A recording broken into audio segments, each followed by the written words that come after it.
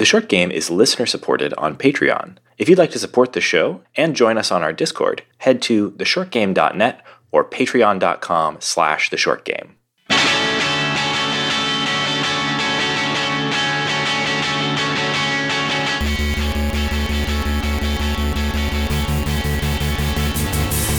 Welcome back to The Short Game. This is a show about short video games, games that respect your time. I'm Reagan Kelly, and I am joined by my awesome co-hosts this week.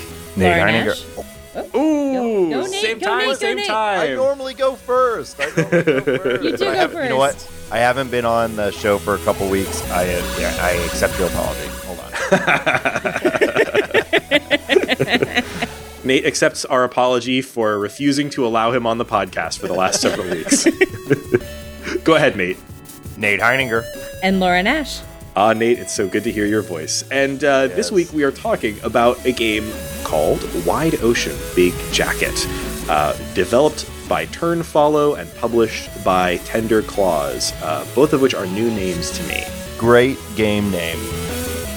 It took me a while to understand it, but we are usually making fun of game names, and for whatever reason, I really liked this one. I like it too. Like, it's a really good title. I don't know what makes a title good necessarily, but like, it seems like it's more of like an album title than a video game title to me. Yeah. Shockingly, despite every other title that sounds like something else, because they're getting it mixed up, like Wide Ocean Big Jacket, I remembered exactly to the point that I thought there was no way that was the correct title. Because I was like, it's too close to Short Skirt Long Jacket.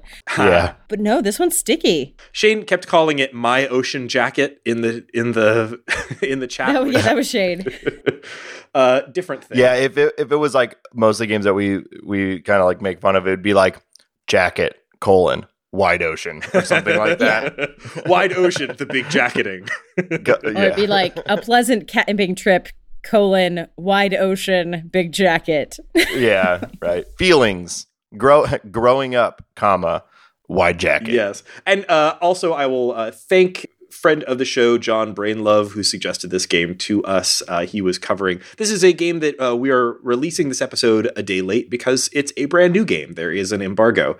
And so I have to delay the episode from Monday to Tuesday, which is no big deal. But also, we don't cover a lot of games in advance of their release very often because sometimes it's hard to gauge the length of a game or gauge whether it's going to be the kind of thing that we want to do on this show in advance of release. But John was covering it for a different outlet and kind of gave us the tip off that this was definitely going to be capital M, my capital S, HIT on this show here. So, and John was right. So thanks to John for suggesting the game. Yeah, we were definitely, as we were playing, and we'll note this later, there are a lot of times we're like, yep, this is a short game, catnip right here, undistilled, pure undistilled, for a game that's, 60 to 90 minutes, quote, like watching a good movie with friends or curling up to read a book. I mean, you've already got us. Yeah. Good, we're done. Good way to pitch the length. I think more games need to pitch based on their length as a pro, and this game definitely does that well here. Well, games have for a long time promoted their time, but it's been the inverse, and it's kind of one of the impetus of the creations of this show, where games would be like, it's 150 hours, like capital C content. Yeah, the content. Yes. So this game is definitely in our wheelhouse in terms of length, but also in terms of storytelling and even in terms of the kind of subject matter it covers. So this is a primarily teens. Yes, this is a primarily narrative-driven experience. I think the closest things that I can compare it to would be, I was reminded a little bit of sort of the visual sort of film-like storytelling style of some of the games from Brendan Chung and Blendo games. I was reminded a little bit of a like 30 Flights of Loving, but through a kind of a Wes Anderson lens. So it's got it's a bit more twee, not to use that as a pejorative here, but it is just sort of the sort of sweet and lightly funny, character-driven kind of narrative, told in a way that is primarily about finding engaging ways to present the dialogue, rather than about creating game systems or anything like that. Yeah, I'd say it's a little more on like Fantastic Mr. Fox Wes Anderson, because it's not going to like stuff a bunch of quirk down your throat. It's a pretty light touch. I really liked it's a light quirk. There's definitely there's quirk. quirk. There's quirk. There's definitely quirk. there's a ton of personality throughout this game. It is not a heavy drama by any means. It's not going to not make you think. Yeah. Double negative. Definitely great for podcasts. I was thinking, if we're going to continue our game stew here, I was thinking Florence kind of gave me sort of a slice of life. Also in its like color palette, kind of similar to Florence. And then this one's a little bit of a stretch, but there was I had some similar like tone or feeling a little bit to Gone Home. Not the like mystery side of it, but some of the subject matter and just the feeling I had while playing this. Also with Gone Home, where I always thought something bigger and like scary was going to happen. And instead this is like, oh, this is like incredibly grounded. I think I get what you mean in that it's definitely a story about sort of the themes of coming of age and teen theme.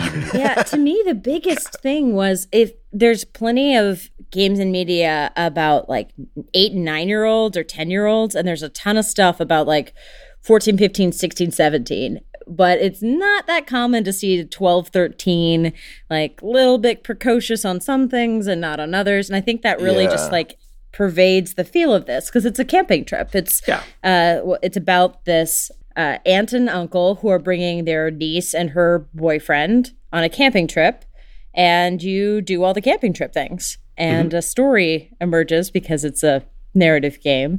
But the idea that they're focusing on the kids being 12 and 13 makes a huge difference to this game. And I think that's what makes it feel very different from the like teen drama stuff and the like little kid Goonies stuff. Like this feels in a nice like middle ground. And it kind of targets two age ranges that I think you don't see a whole lot in games. They don't explicitly say the age of the aunt and uncle, Brad who and are Chloe. taking. I love Brad the and names in this Chloe. game, and I feel like we should just get this out of the way that like Brad is the uncle by blood of Mord, the main character. I'd say main character, but that's probably a bit inaccurate because it's pretty ensemble. But Mord is sort of the focus of the story in some ways, and she's the alpha wolf, as she proclaims. Oh yes. And then Brad's wife is Chloe, and Mord's boyfriend is Ben. And first of all, like, Mord and Chloe are two fantastic names that I have never heard before, and I love them both. Those are really great characters. Yeah. All four of them. They were great names. And they're all good characters, too. And so that's the setup. Brad and Chloe have brought Mord and Ben with them on a camping trip. Seems like camping is something that is very near and dear to Brad and Chloe, and it's the first time for Mord and Ben that they've gone camping. And what would you peg the ages of Brad and Chloe? I was thinking like 33. Yep. Right in that like I was thinking like mid 30s. They're clearly like right on that verge where, I mean, we'll talk about some of the themes later, but they're kind of on that verge where it's like, if they wanted to, this is an age where they could be having kids. They're clearly the sort of responsible adults, but they're also the like cool childless uncle and aunt who are taking the young niece and her boyfriend out for fun times kind of thing. Which, to be real, like no parent is bringing a 12-year-old and their boyfriend on a camping trip. Like this is definitely an aunt and uncle cool move. Yeah, right. Totally is. I had this uncle, by the way. Like for me, this was like probably my Uncle Ty was like that. You always, I think, if you have a sufficiently large parental family, you always have the cool uncle. That was the uncle with the pool, right? Right. Oh, no. Right. Ty was the younger brother of the uncle with the pool. That was my uncle Hugh, who was he was a good dude, but he was not the cool uncle because he was not the young uncle. Youngness and coolness have a direct proportional relationship, right? And it's always like the younger brother of your parent that is the cool one, I think. Yep. And so that's definitely the relationship here. This is like, I don't think we find out much about Mord's mother, but Mord's mother's younger brother is Brad, I think, right? Yeah, their ages seem like it would be plausible that they could have had these kids, but they would have had to have kids at like 2021 right out of college. So like they seem too young, just a little too young to have these kids as their actual kids. Like that's what age they seem to be. Yeah, and I don't, to the original point, I don't know of a lot of games that sort of address that time in someone's life. Like, it's usually like you're 25, you're out of college, you don't know what you're doing, or it's like we're going straight to like middle-age crisis sort of thing. This is that like coming up on the midlife crisis stage of a life. I mean, this felt to me very much like my behavior at my family Christmas party, which is when I go talk to all the kids in high school and college about their classes because I'm actually interested and I ignore their parents. No. Like, you're the cool aunt now. I am the cool childless aunt. Yeah, it's funny that this made me think a lot about that stage of my life, in both positions, because like I've never quite been that like Mr. Cool uncle or whatever, but part of that is because I've during that period of my life I was mostly not living in the town where most of my family members were, but I very much recognize there's a sort of a feeling you get from Brad and Chloanne where they're like they don't know what 12-year-olds or 13-year-olds are like, or what to do with them. And they're constantly surprised about things like, wow, I didn't know they'd be this smart, that kind of. And they clearly didn't get rules from mom. No, yeah. They just don't know how to relate to kids this age. And I've had that feeling too, where like, you have a young relative who sort of like phases out of your life for a while you're doing your own thing. And then suddenly they come back into your life and they are no longer a little kid. They are this person. And it can be really weird and also kind of cool.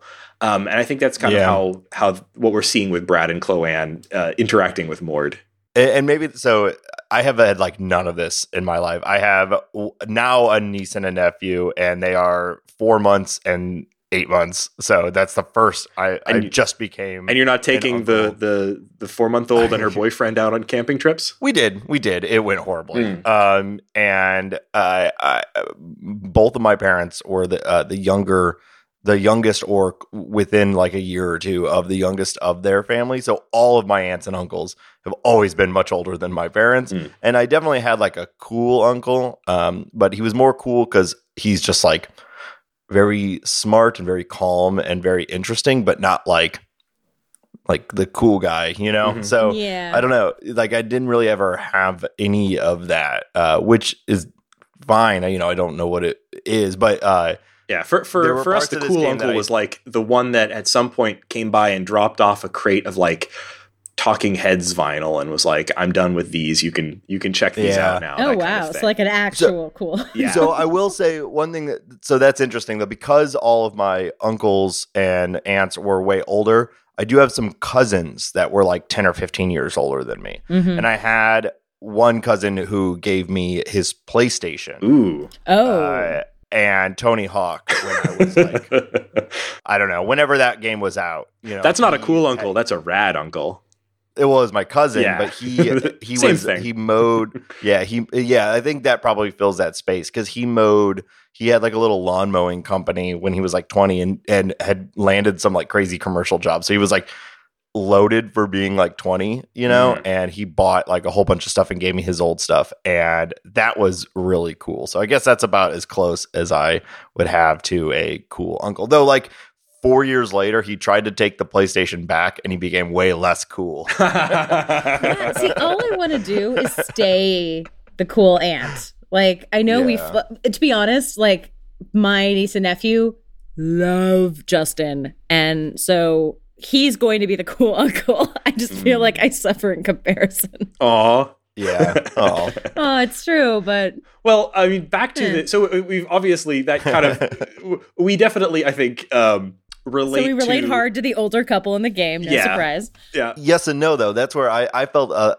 so a little bit of like not spoilers, but for me, I didn't feel a lot of personal connection to this game. I think a lot of the tone and feelings of this kind of missed me, but I do think it is very well done for those personal feelings. So for people who do connect to this, I could see it being very, very a very emotional experience because it is handled really well. I just like don't have many of the life experiences that they really dig in on this game. I think it's like if you connect with either the Brad and Chloanne side of things, the sort of older but not super old, people trying to relate to their young relatives, or the sort of Mord and Ben side of things, which is the sort of interesting, nerdy kids trying to kind of navigate early puberty and early relationships, and the idea of sex. Is that a thing that I'm interested in? How am I supposed to be thinking about it? That kind of thing. Yeah, where they're definitely walking that bridge where like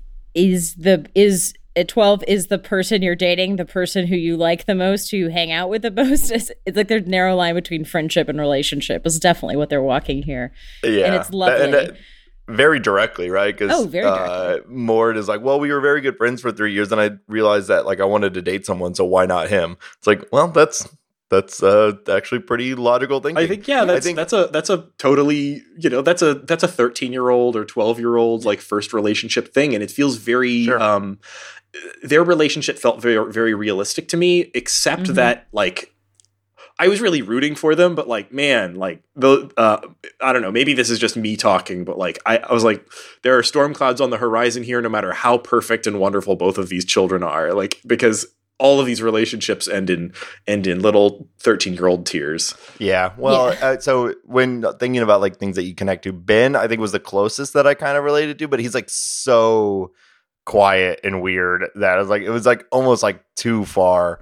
But this being a narrative game, my favorite thing about Ben was the amount of times he spoke in sentences where every first letter of every word was capitalized. It is just such a formal shy kid way to talk, and I was so happy. We should talk about the way that this game does actual like gameplay and dialogue, because I think it's pretty interesting. They do a lot with a little here. Yeah, I think we have really jumped into the narrative feelings before we've actually really set which up, is what probably matters most about this thing, so I'm okay with it. Totally. But yeah, somebody better at it than me, go ahead and explain the dialogue system and everything.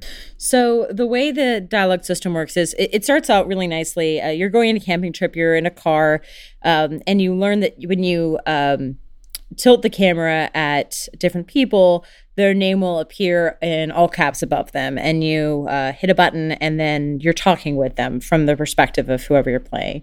So you might look, it's that you're not playing as if you are Mord. You're basically looking at Mord, and then Mord will start a conversation.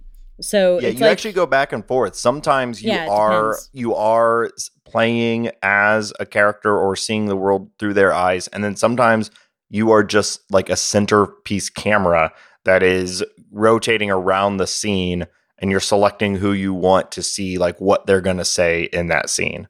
Right. And that inconsistency sounds like it could be really confusing, but it's not. Really, you're just kind of, sometimes you're controlling a person, you're walking around, you're doing stuff, you're initiating conversations. But really, you're looking at an object or a person, and that becomes a conversation topic. So you might walk over to a picnic table and talk about a picnic table. You might walk over to Chloanne, and now you're having a conversation with Chloanne. But it's this kind of blend of initiating dialogue with exploration, where it does feel like you'll unpack the whole story, pretty linearly, but you do get to choose kind of where you're talking next, what you're talking about.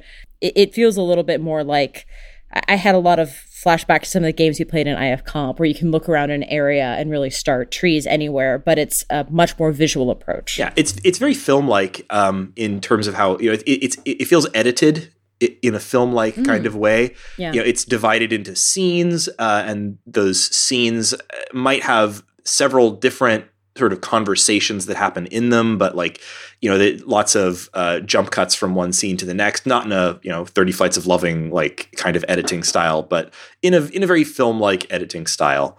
And also, we didn't talk about the visuals yet, really, but it has a low poly look to it that reminds me a lot of, it's a popular aesthetic these days. I think you could compare the aesthetic here to really popular games like Untitled Goose Game or Donut County, or others that are using this sort of like flat color unshaded 3D model, low poly aesthetic, where it's more about sort of suggesting the appearance of things, and things can be very stylized. So like the characters have, very simplistic faces with cartoonish elements to them. Like Brad has this sort of like Pinocchio nose that I think is very cute.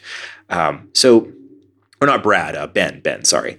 And so it's visually, I thought, like I found it very appealing, and I think it does a great job of picking a color palette that kind of, I don't know quite what to say about it other than that it had a nice vibe to me. It felt like kind of like a camping trip at the perfect part of summer with the perfect weather, and just, the vibe worked.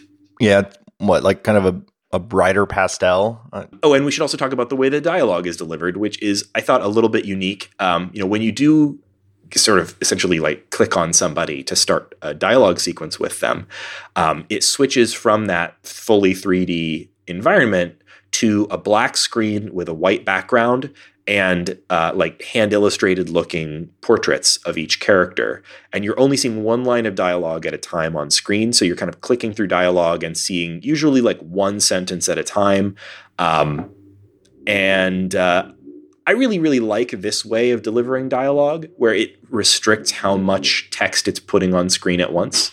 Sometimes when a game just overloads you with dialogue, like I saw a tweet the other day where somebody was, some sort of unpopular gaming opinion, and I'm sorry, I can't remember whose tweet it was. I think I retweeted it, but they were talking about how they felt like JRPG dialogue had gotten worse over the years as the character count limits in dialogue boxes had, evaporated with more modern systems. And that like being able to, having the restriction on character count and how much text you could actually show in a single text box on screen meant that the dialogue flowed more quickly and more, maybe naturally. I totally agree with that. And I think, if you, in a dialogue driven game, I certainly have played games where they give you basically a page of scrollable text to read, but this is not that. This feels light and dialogue-y. I don't know how else to describe that, because it gives you such short scraps of text to read at a time. Yeah. Well, this is where the game, I think, really felt the best. Is it really felt like a conversation, and also this is where, we said the game is like 60 to 90 minutes. There's really not a lot that extends that other than, I guess, your own pace of reading, right? Because everything is really on a tee for you. There's nothing you're figuring out. There's no like alternate paths, no side quest, nothing. It's really just you're following as the game sets up for you. There are a couple times where they let you decide like if you're going to engage with this person instead of this person, but I'm assuming it's a very low consequence and just kind of you get to engage with whatever character you like more. Yeah. And I really like this dialogue system. It's like super easy to read, white text on black background. I feel like a lot of games like this would have wanted to put like little text bubbles or something in the 3D world, and I think that would have been annoying. So they handled it really well. It also allows them, as Reagan said, or one of you said earlier in the game, they do a lot of, or in the episode, they do a lot of fun stuff with text to set up like how the person is talking, because it is just white text on black background. So things in parentheses indicates that they're like trying to whisper to each other, all caps yelling, random capitalization, just a lot of funny things that they can do to kind of include how the character's feeling. Yeah, it felt a lot more like the way the unspoken language we figured out in text without actually being text dialogue. Like that's what it felt more like to me. Like it felt like the combo between playwriting where you see a line each time and, texting where the capitalization and the grammar of it tell you how someone would say it in real life. Yeah, totally. I feel like texting has changed the way that video game dialogue works. I mean, I'm old enough to have been playing video games before I was texting, and I do feel like just the way that people write messages to each other online and on phones is has presented some new techniques that this game is definitely drawing on. I think it's really interesting.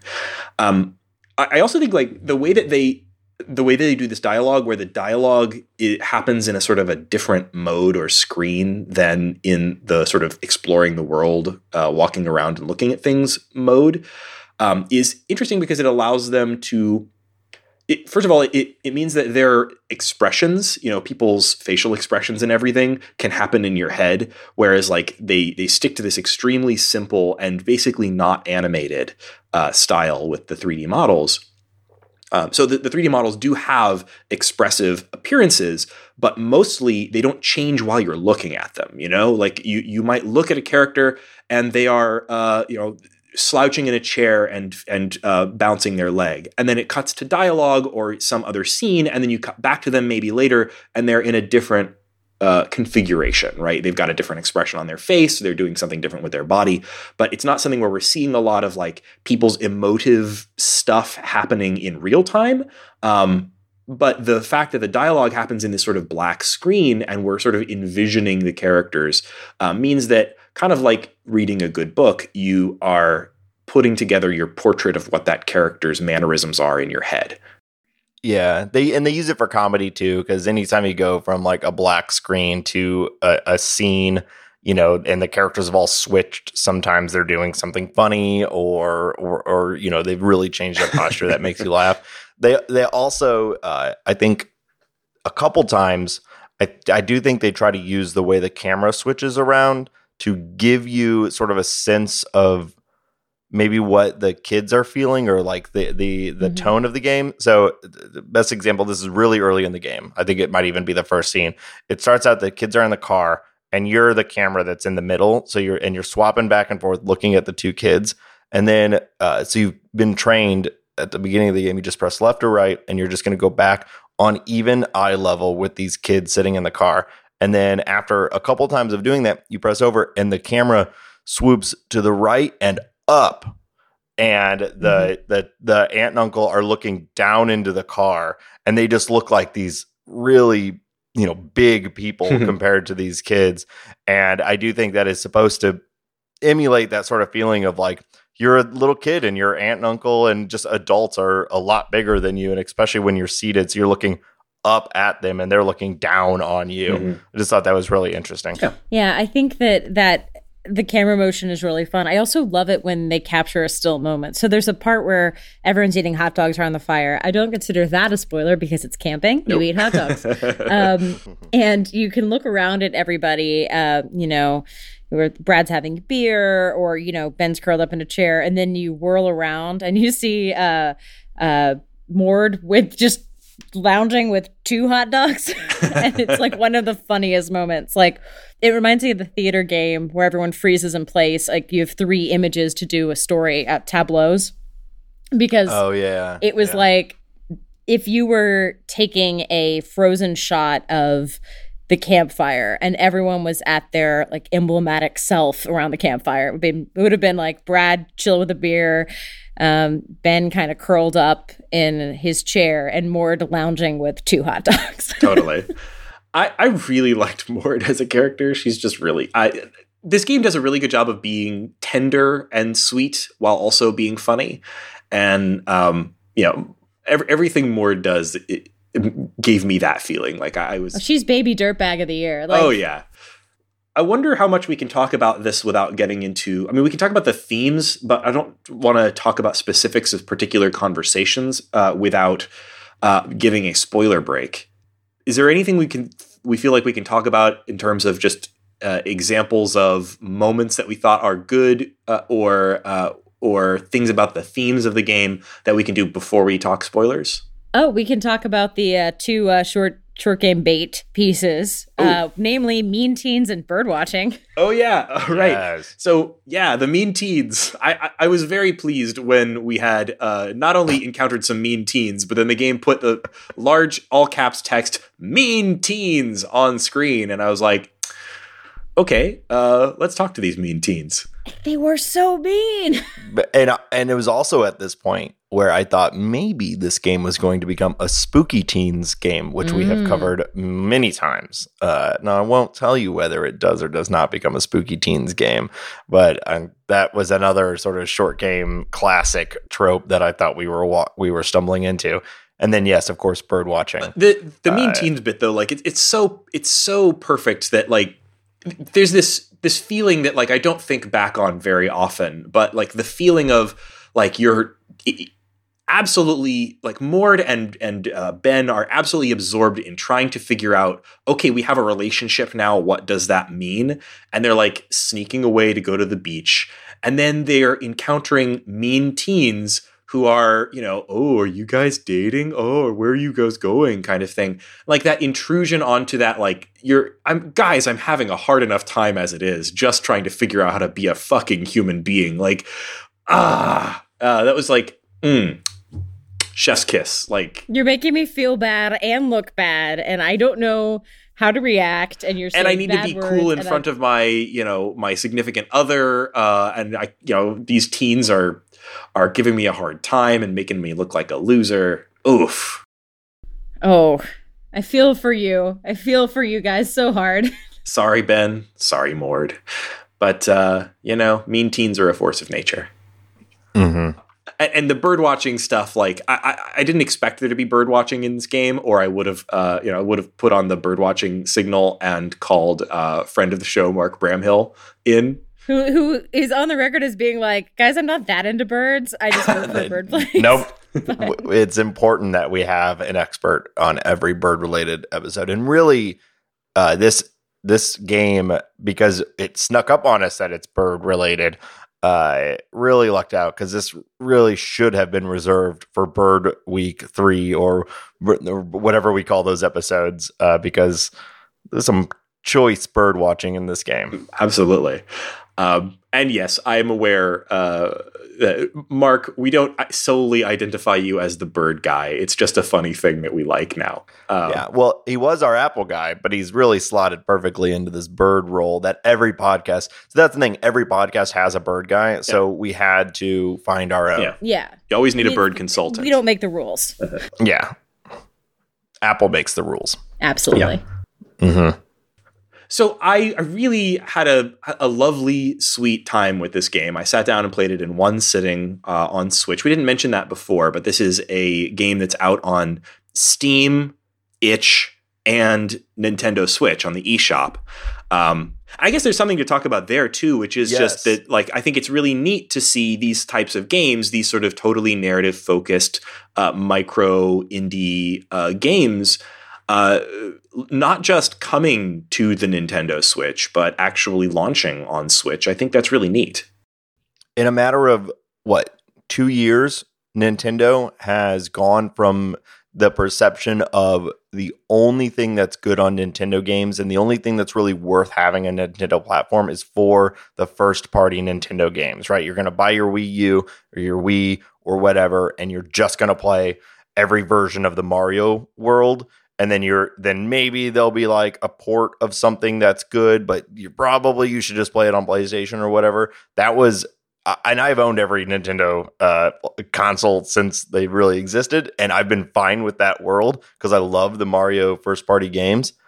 But in a short time, that entire perception is they've changed. Now I think of the Switch as like my go-to place for these indie games, which is a credit to Nintendo for opening their platform so well. And I think a boon to the industry because everyone has a Switch and these types of games are perfect on the Switch, arguably better than sitting in front of your computer and playing them. So it's really helped the industry. It's awesome that Nintendo has reinvented itself in such a short time.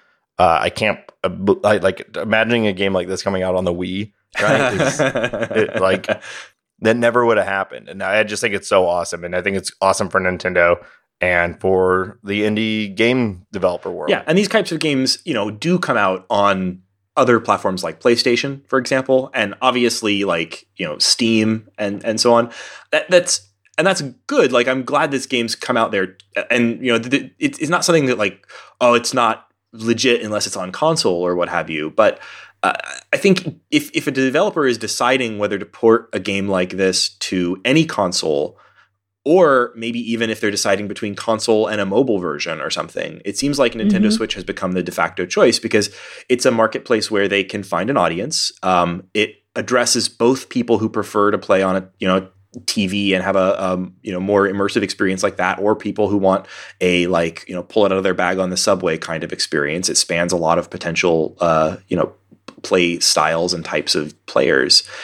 And I'm really glad to see that happening. I hope that the Nintendo Switch, there's a lot of talk about how the Nintendo Switch eShop is getting cluttered, which I think is potentially a problem. The shop isn't the best. It loads slowly when you boot it up, and their search isn't great. But it's fine, and I would rather see these kinds of things coming out regularly on the Switch rather than have them I would rather see one of these and 50 shovelware anime puzzle games than to not get this on the Switch, basically. Yeah, well, and just think about again what a transition that is from. I wouldn't even really bother going to the eShop on the other Nintendo platforms because it was I bought Mario Kart and I got the new Mario, and I'm not really going to go and get anything from the eShop. Now the problem is, there's too much stuff on there that I have a hard time filtering through and identifying what I want to buy. I'm like, that's a problem, sure, but it's a problem on the better side of things than what Nintendo was before. Yeah, totally. So yeah, more of this, please. I was really glad that we got to play this, and I was excited to play it on Switch because I just really enjoyed that experience. And so, longtime listeners to this show know that we haven't actually done it in the last couple, but we usually end the show or end the pre-spoiler portion of the show with what's making us happy this week. So, Laura, what's making you happy this week? So this last weekend, right after I recorded the Ring Fit episode, I took myself to a big conference center in New York, and I pet about 400 dogs, and it was great. Oh, my God. There was an event called Meet the Breeds. American Kennel Club does it. It used to be paired with the Westminster Dog Show weekend, but they've broken it out separately. And they promised on the till 200 breeds of dogs and some cats in there. So I was a little how many cats are there going to be? I don't care about the cats. And they also make you fill out a souvenir when you, a little survey, not souvenir, when you ask, which is how did you hear about this? And what are you here to see? And it was do you have a pet? So it was I don't have a dog. And it was I'm here for the dogs. I'm here for the cats. I'm here for the events. And I was well, clearly I'm here for the dogs. But I went on day 2. So the dogs are a little tired because they've been pet for so many days. But oh my God, it's literally you go from booth, a picture any convention you've ever been to, and every booth is a middle school science fair where but it's people who really like mastiffs have put up the art you might see in a really big breeder's home. If you don't want drool on it, don't let the mastiff in. I don't get these jokes. But then you see this dog that is the size of that's coming up to your chest, and you see a tiny 3-year-old bundling up and reaching up to pet the dog. And I was so they have made the right choice. Stay calm and pet mastiffs. Pet the dogs, yeah. And it's there are events like this apparently in other places. This is just a very big version of it. And 4 people bailed. I had 4 different people who were going to come to this event with me, and all 4 of them bailed. So I was is it sad to go to a pet the dog show by yourself? And it turns out absolutely not, because the thing is, all the breeders want to talk to you about how good their dog is. And I would have missed that had I been with someone else. Honestly, I think it's almost never the wrong choice to go to an event like that by yourself. Sometimes these things are better with friends. Lots of things are better with friends. But if your choice is between staying home by yourself or going out to see 200 dogs by yourself. 200 breeds, but every booth had 5 dogs in it. Right. I kept saying 200 dogs. There were so many dogs there. Going to pet literally hundreds of dogs, that is a good choice regardless. When you're worn out because you've pet so many dogs. Yeah. That's and regardless. that's a deeply personal experience too. So it's probably best on your own. Yeah. Going to pet hundreds of dogs. Yeah, I think there's definitely a weird that like stigma against doing things by yourself. But whatever, going to restaurants by yourself, great. Go to a movie by yourself. It doesn't matter. If you want to go do it, go do it. Yeah, and then I also got to just flood the short game Snapchat with just dog after dog after That was dog. good dog I did content. not. Thank you. It With was great no dog warning. content. I didn't know you were going to that thing. And then all day I was just like, Laura's around a lot of dogs right now. Yeah, I didn't give any explanation. I just started sending it to you guys. Laura's new New York life took a turn I didn't expect. Yeah. Hey, if that was it would have been exhausting but fantastic. So yes, going to not dog shows, but the pet the dog shows. Highly recommend. That is really awesome. I didn't know that was a thing that existed, and now I'm going to be on the lookout for it. One of the things that's making me happy this week is you guys know that I'm a big fan of The Witcher, which I got into via the games. I played The Witcher 2. I think it was way back, like I finished Skyrim and was like, I need more of something like that. And at the time, people were like, oh yeah, Witcher 2 is pretty good. And it was on sale on Steam, and I got into that. And then I was very excited to play The Witcher 3, and I played that like every day for a year. And then there'd been kind of a drought of Witcher in my life. And then here recently, the Witcher television show came out. I had at some point in between, I don't even really know when, tried the books, but the first Witcher book, getting into the Witcher books is a little confusing because the saga begins with 2 collections of short stories and then continues into a trilogy of actual novels. And the show was a lot better than I had thought it would be. Like, Henry Cavill is great. Most of the other actors are pretty good. The story was at least decently told once you kind of wrapped your head around the way they were doing their out-of-sequence storytelling thing, because they're basing the entire first season on 2 collections of short stories. And 2 of the characters, Yennefer and Ciri, barely appear in the short stories until like the very end. So like Geralt's story over the course of the season is like 70 years, whereas like Ciri's story over the course of the first season is like 2 weeks. So weird, timey-wimey stuff going on in the storytelling. Mostly works. But anyway, the thing that's really making me happy is that having watched that, I decided I would take another try at the Witcher novels, although this time I'm doing audiobooks, which has, I think, been a very good choice because it helps propel them forward. The first 2 books are weirdly paced because they're short story collections, but I still very much recommend checking them out if you like any of the other Witcher stuff, or maybe even if you don't, if you just like fantasy.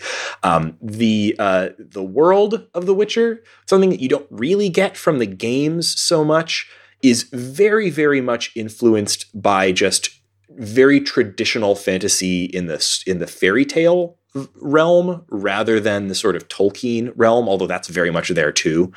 But like lots of callbacks to things like one of the short stories is basically a retelling of Beauty and the Beast, but like, what if it was fucked up and realistic Beauty and the Beast, right? That's kind of what Sapkowski was going for early on, and then later he kind of shifted towards this sort of more epic fantasy, world building and so on. So a lot of the early stories kind of feel a little Monster of the Week, but in a good way, where you're kind of like I enjoyed the character more in these books than I thought I would. Prepare yourself, if you do the audiobooks, for the fact that these audiobooks were recorded with a very different performance than either the games or the show. So the person reading the audiobooks gives Geralt a kind of, I guess, some kind of vaguely Scottish accent. It took a little getting used to. And also, book Geralt is enormously more chatty than film or game Geralt. He just does a ton of talking, like a lot.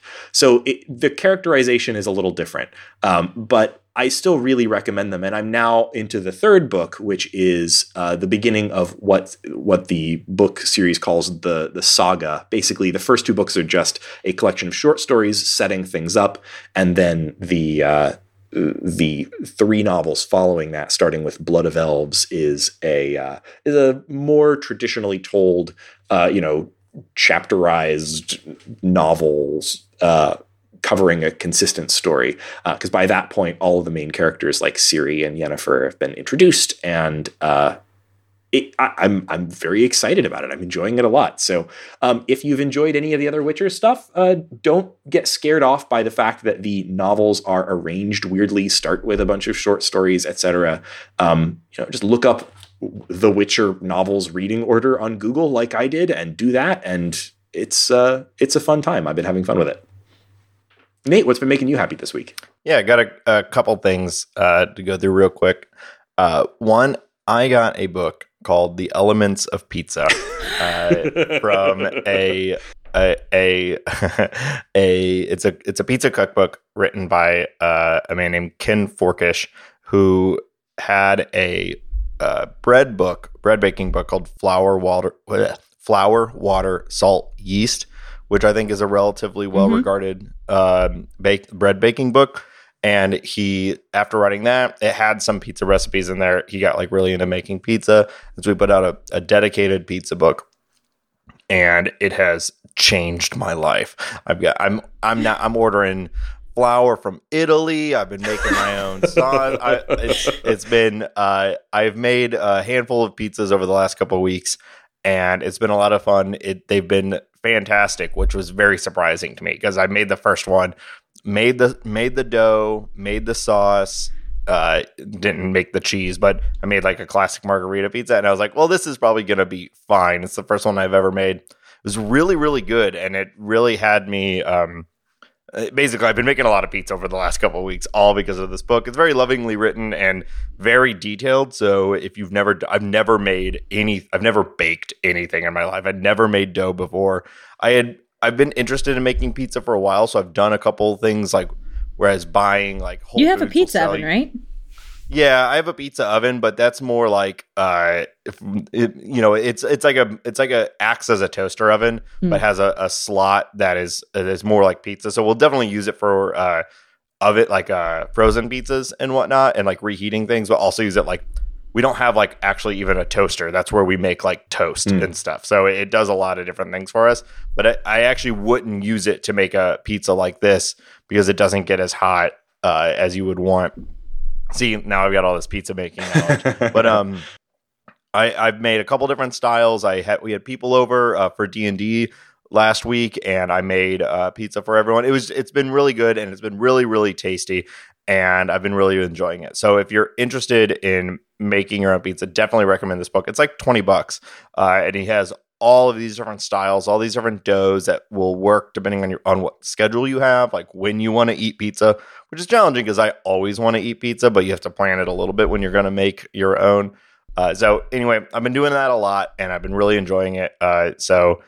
If you follow me on like Twitter or Instagram or whatever, you've probably seen some of these pizzas that I've made. You've really seen the ones that have come out that look good. Still not great at making a perfect round pizza, so some of them have looked.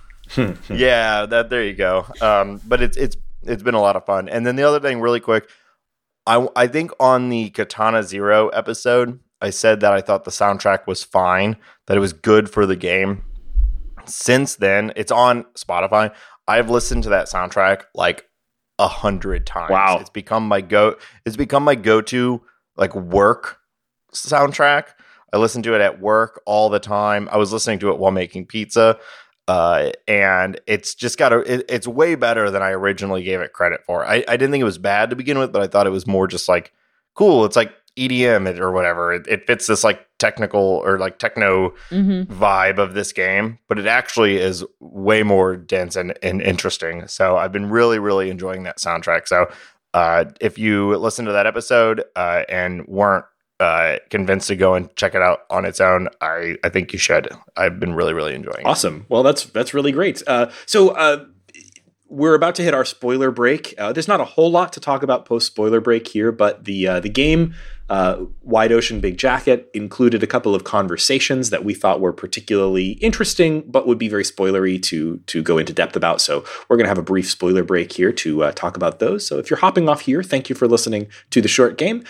We can be found on the internet at www.theshortgame.net, where you'll find a contact form. That's a great way to let us know what games you're playing or what you think about the show. Suggest things there. That's great too.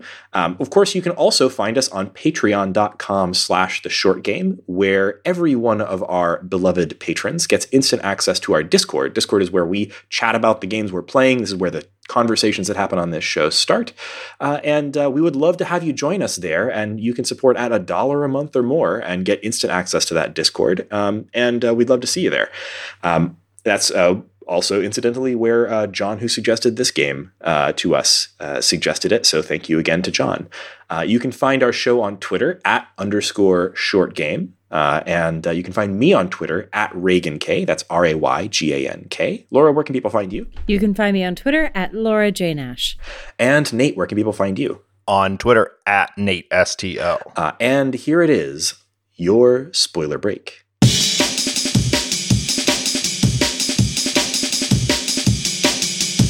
So there are two main conversations that happen in the game that I think are where the game kind of hits its stride and has the sort of most to say. And I guess the first is when Chloanne and Mord are sort of hanging out around the fire. And I guess Brad and Ben have either gone to sleep or are off doing something. And Mord asks Chloanne about sex. I guess I was sort of expecting this conversation or something akin to it because I'd been kind of clued into the fact that this game has, for example, kissing in it.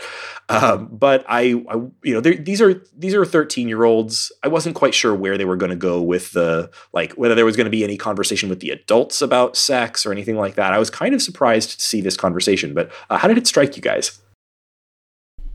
To me, I think that it was handled very well in the way that a TV sitcom that wasn't worried about the fallout from this conversation would handle it in a good way.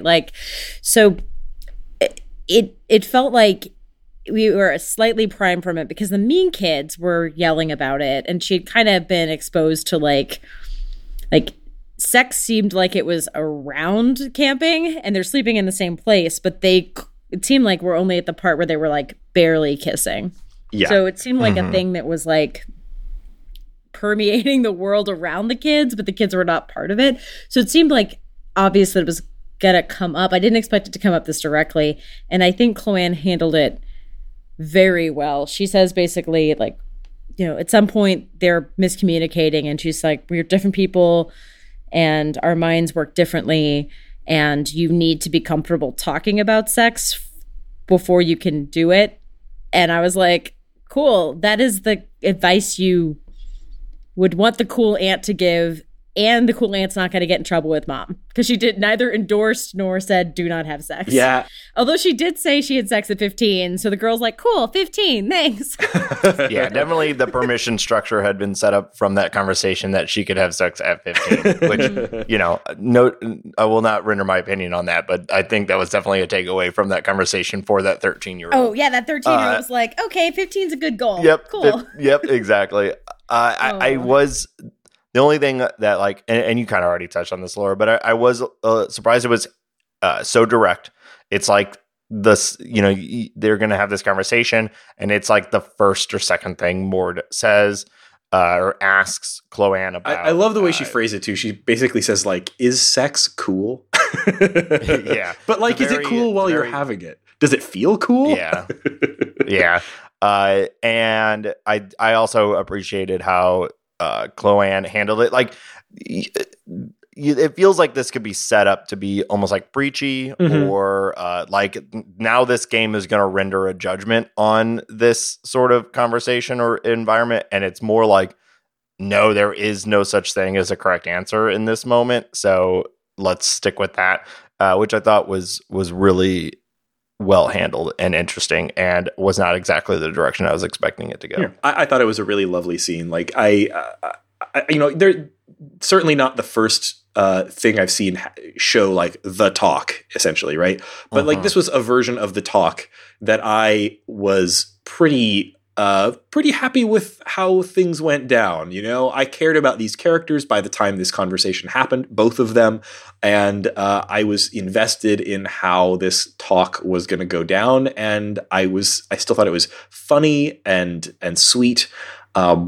While also being like not the worst example of how one of these things could go. So, good. And it seemed, I really liked that it wasn't, she didn't go to Brad, who she's actually related to. Yeah. Because that would be weird. Like, she went to Brad's wife. And I think that's an interesting, like, the thing I admired about this game, and the end when you're doing this, there's a part where there's a stick ceremony and you get to like pass the stick and say, what you liked about the trip, basically, to each person. And I felt like the whole time this game was going on, like, you're having very different conversations with very different people. Mm-hmm. And sometimes games like this are so much about the mood that the people don't sound different. Like, the adults sound one way and the kids sound one way. This one, all four of them had their own thing going on. And I appreciated specifically that Mord talked to Chloanne about this. It seemed like the right choice. Yeah. Well, and I mean, it's more realistic. Do you think a 13-year-old girl would actually ask like a dude about it? No. In his 30s? No. Absolutely not. That's gross. Yeah. It made sense. I didn't take a lot of screenshots during that conversation, but I did really feel for Chloanne when she did say to Mord, "Please, not on this trip, for Christ's sake, please." Yeah. I was like, God damn, yes. Oh, the terror of dealing with young relatives, or young people in general.